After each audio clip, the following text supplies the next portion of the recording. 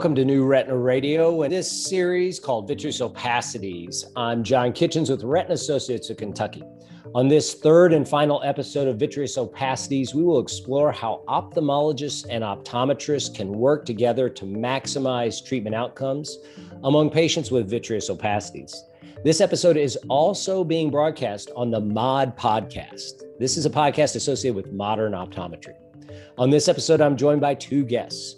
First, my friend and colleague, Dr. Tarek Hassan, who's a retina specialist at Associated Retinal Consultants in Royal Oak, Michigan.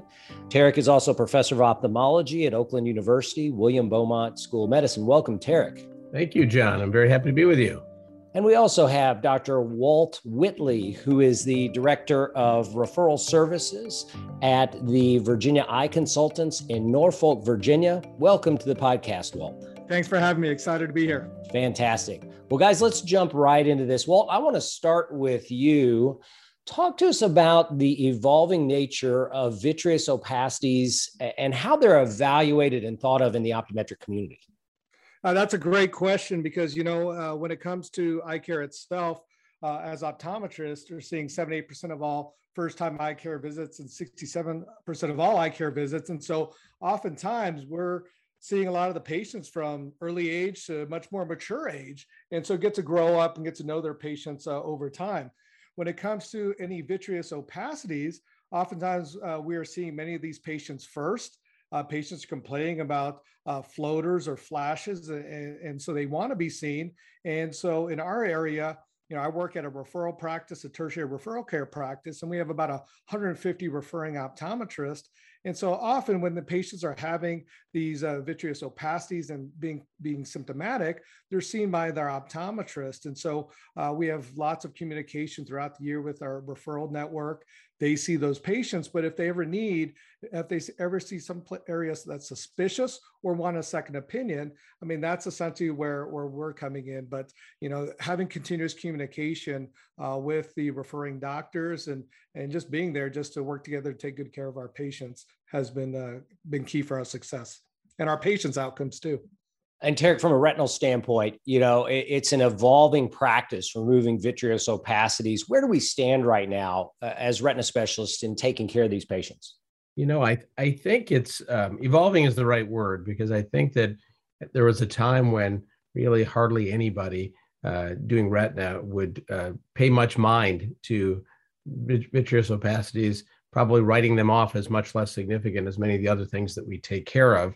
I think with time in our improving vitreoretinal techniques, small gauge surgery, and the resulting improved safety and better outcomes with small gauge surgery, I think that we're in a period where people really are reevaluating our ability to easily and very safely remove debilitating vitreous floaters. So, we're in a period of time where we certainly can do it better and more safely than ever before. But I think there's still a stigma that maybe middle-aged to slightly older retina surgeons have against really making that a big part of their practice. And I think even in that group, it's starting to shift towards realizing that maybe we can help patients earlier with surgery.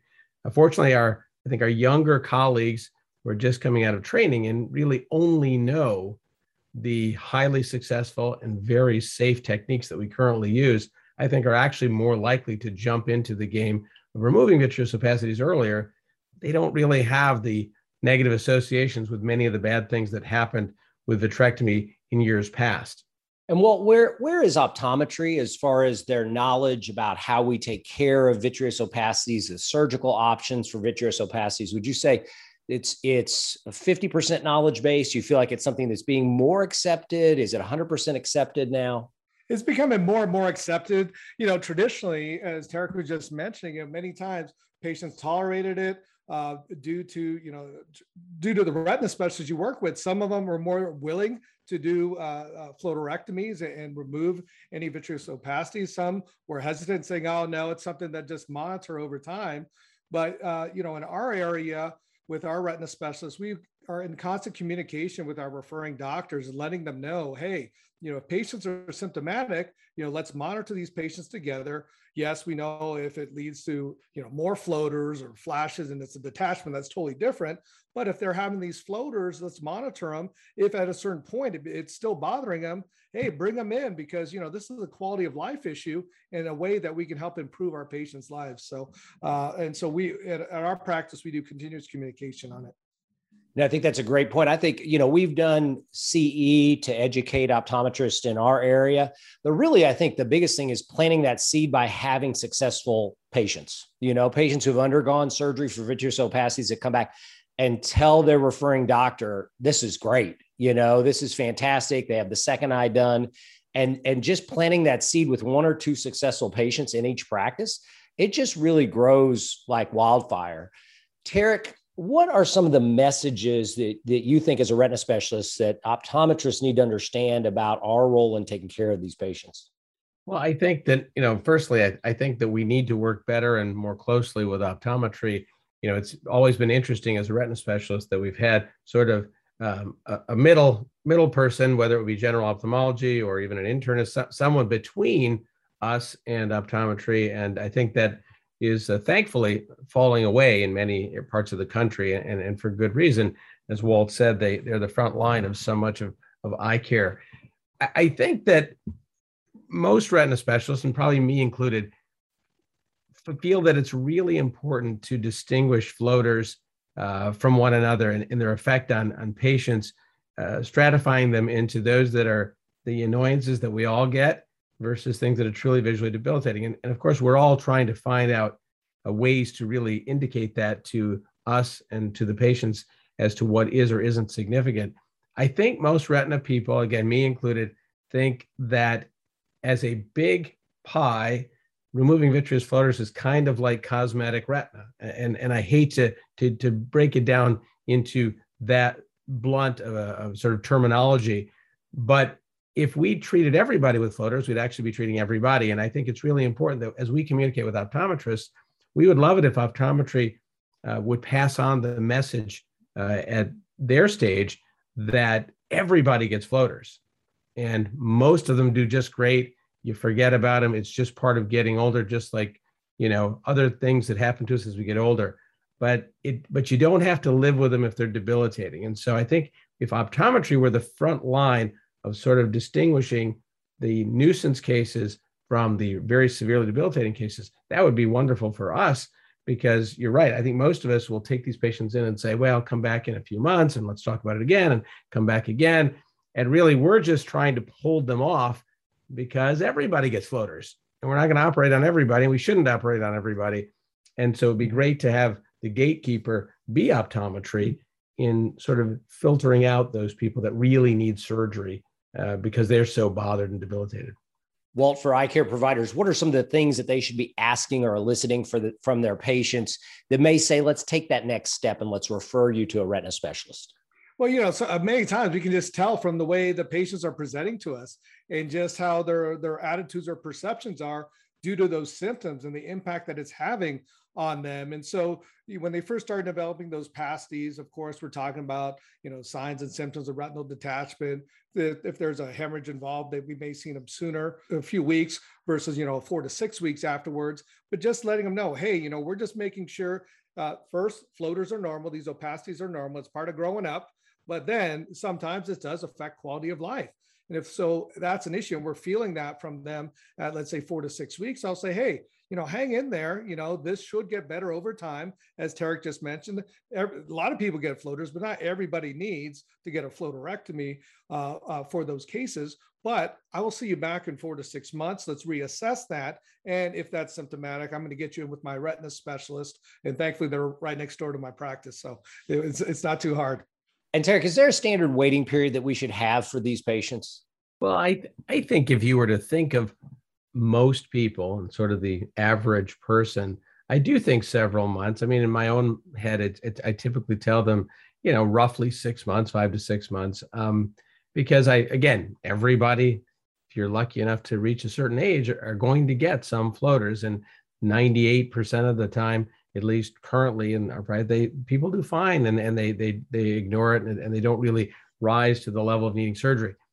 Not everybody, though, probably needs to wait that long. I mean, there are certain types of floaters, extenuating circumstances, such as people that have had a history of uveitis or endophthalmitis or prior scleral buckling or some other situation where they have more dramatic vitreous opacities. I think that we have touched on it before in some of our other discussions, that people with multifocal lenses tend to be bothered more acutely and more persistently. Obviously they have multiple focal planes for this floater to get in their way.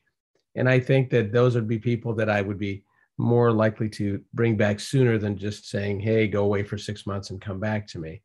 But I think in general, if you're talking to your average patient, who you can always get to say yes, if you say, do you see any floaters? Almost everyone will say yes. Those people, as you push them along and find out how bothered they are, I would say 4 to 6 months, something like that. And what should the urgency be with referring a patient? Do you want to see that patient the next week? Do you want to see the patient in, a month? When should they try to get patients in with you? I mean, I think if they're absent symptoms of vitreoretinal traction, so no flashes or other symptoms that are worrisome about that, I think that it's obviously not an emergency. And then I think at that point, you tailor it to the patient's desire to sort of move on with their life. I think any surgeon would be happy to see somebody if they're very likely to get a surgery out of it, because we all love to operate. And I think it goes to what we were talking about earlier. If optometry, as a general principle, we're the ones to filter out those that really are so motivated to want to have them removed to us, I think they can send them, at the patient's next earliest convenience, is what I'd like to say. Well, let's talk a little bit about communication between retina specialists and optometrists. Even outside of vitreous opacities, what's the best way for a retina specialist to communicate with an optometrist about the care they're giving their patient? Yeah, there's many different ways that you can do it. And, a couple of my partners, Ro Adyanthaya, David Salib, Corey Elkins. So we have several retina specialists, and it's communicating either through secure text, secure emails that we can send out, or just making that phone call and just saying, hey, thanks for referring this patient over who had these vitreous opacities, and this is what our plan is going to do. Oftentimes during that communication is setting the stage and having that documentation as well, that, hey, this patient has been symptomatic. These have been affecting their activities of daily living. This has been going on for 4 to 6 months. I'm going to refer you to Dr. Adyanthaya. So the referring optometrist is going to tell that to the patient. And then the patient, when they get to our practice, like, oh yeah, Dr. Gilbert said he was referring you to me. And so, I'm excited to see you. This is what we're going to do. This is what's affecting you. And this is how we're going to work together. And so consistent communication, whether it's going to be through the referral letters, whether you have a liaison there to help out, to help improve the communication, but making sure that everybody knows what you do.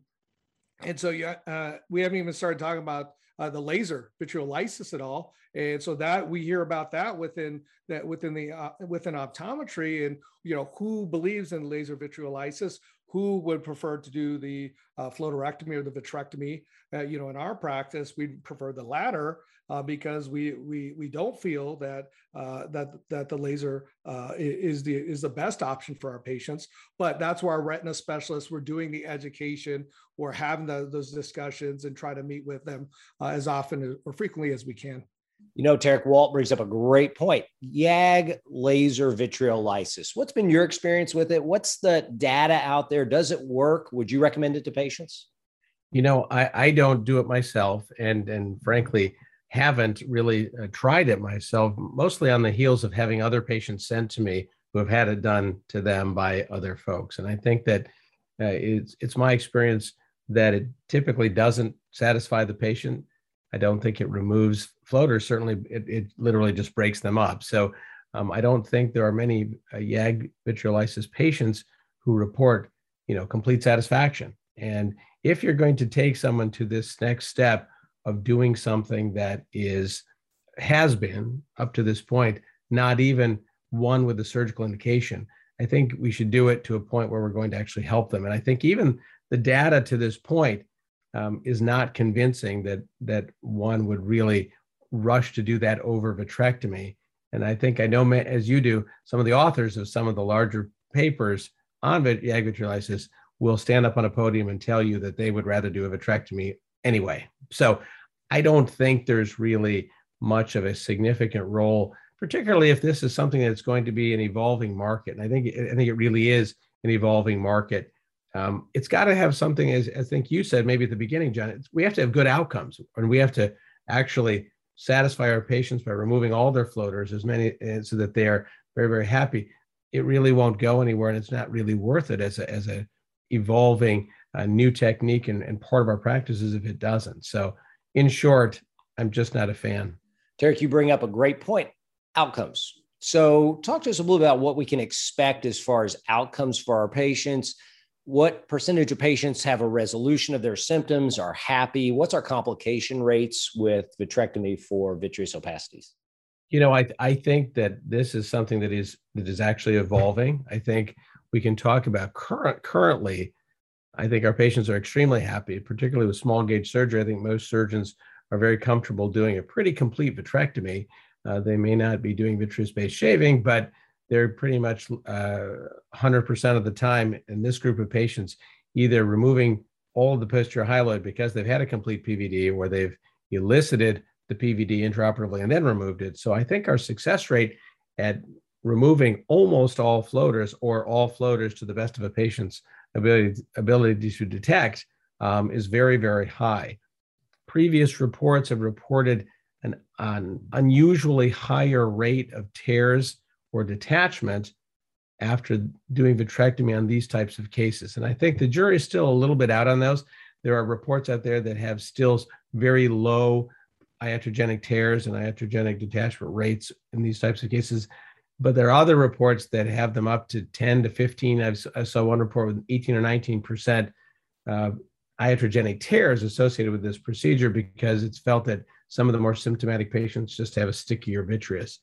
I think the jury's a little bit out on that. I have not noticed that in our practice, but I do think it's something that one must always keep in mind, and obviously take great care of the peripheral vitreous base and the retina during these types of surgeries. But I think our outcomes are great, and I think they're getting better with greater care with the technique. You know, bring up a really good point there, in that finding a retinal tear at the end of a case and lasering it's not the worst thing. You've caught it, you've treated it. It's very unlikely that's going to go on to a detachment, but not depressing, not looking peripheral at the end of the case and missing a tear can have really devastating consequences. Walt, last question for you. What would be your advice for your colleagues who are maybe seeing these patients with symptomatic vitreous opacities, but haven't quite taken the step to start talking about things that can be done for them? Well, it's going to come back to communication and reaching out to that retina specialist you work with, discussing the options that the patient has, because, you know, oftentimes with an optometry, we hear about, you know, some people doing the vitrectomies, other people, they hear about this laser, but there's only so much information out there. And so they want to hear from their retina specialist, say, hey, what are your options? What are your thoughts on these various procedures? When do you want us to refer that patient? And so typically with our retina docs, they say 4 to 6 months. If that patient's still symptomatic, we're happy to see them at the next available. But just having that discussion, helping the OD be part of the team. And so whatever information you want them to relay prior to the referral to a retina specialist, to one of you all, you know, we're happy to have that discussion, because continuous communication between the patient and between us is only going to maximize the outcomes for the patient. But then oftentimes from the OD perspective, they want to know after the procedure, more on the post-operative side, you know, how long are you going to follow them? You know, when would you like them to follow up the care for the patient, and to know where that appropriate handoff is. But that goes back to the communication. And in the end, it's only going to benefit our patients. And Tarek, the last question for you: best practices for maintaining that relationship with optometry and retina and managing these patients? Well, it's as Walt suggested, it's really just making a concerted effort to communicate.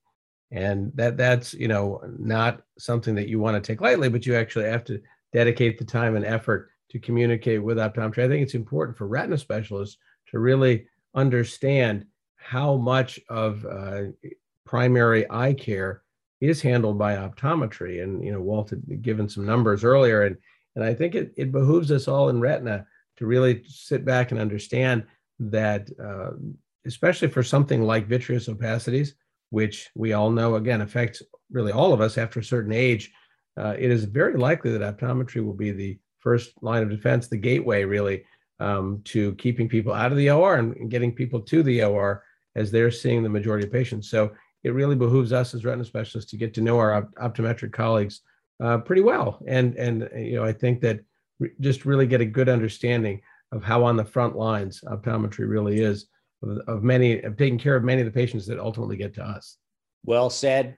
Both of you, thank you so much for joining us. That's it for this episode of Vitreous Opacities. I'd like to give a very special thank you to our panelists, Tarek Hassan and Walt Whitley. Thank you guys for joining us. And be sure to subscribe to New Retina Radio on whatever podcast platform you use. We'll have more from this series coming in the near future. Go back in your New Retina Radio feed to hear my conversation with Drs. Christina Wing and Steve Houston, and my chat with Drs. Maria Baracol and Liz Yu. For now, I'm John Kitchens. Thanks for listening.